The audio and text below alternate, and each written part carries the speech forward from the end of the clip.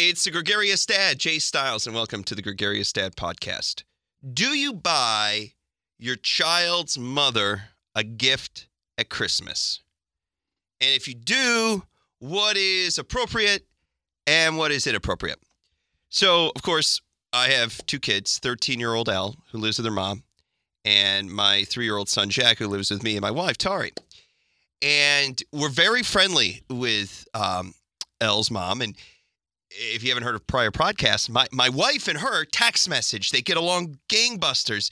They drink wine together when they're together and share stories. It's crazy. Everyone says to me, it's like, your wife and your daughter's mom are really good. Yeah, they're friends. I'd say really good friends, but they text message, they share a laugh, yada, yada, yada. So every year, I never get my child's mother a gift, and I want to do that this year. And so I was thinking to myself, well, what's appropriate, what's inappropriate?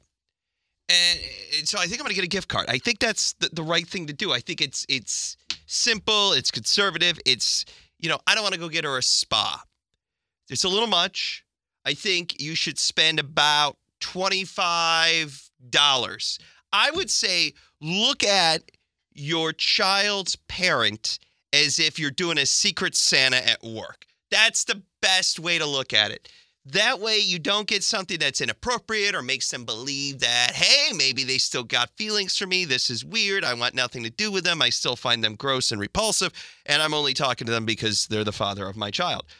So I think a gift card or something that's like $25 has some meaning behind it. Hey, you're a great parent.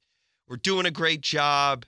Our child is this because of us, that kind of thing. Anything over $25, I think you then cross the line of inappropriateness. And then that parent thinks maybe you got feelings for them, and maybe they already have feelings for you, and then you feel like, or they feel like you've opened that door, and then that becomes a whole other animal. So, word of advice, if you're buying your child's parent a gift for Christmas, $25, and again, look at it to make it even more simpler, as if you're in a Secret Santa at work, and what would you get?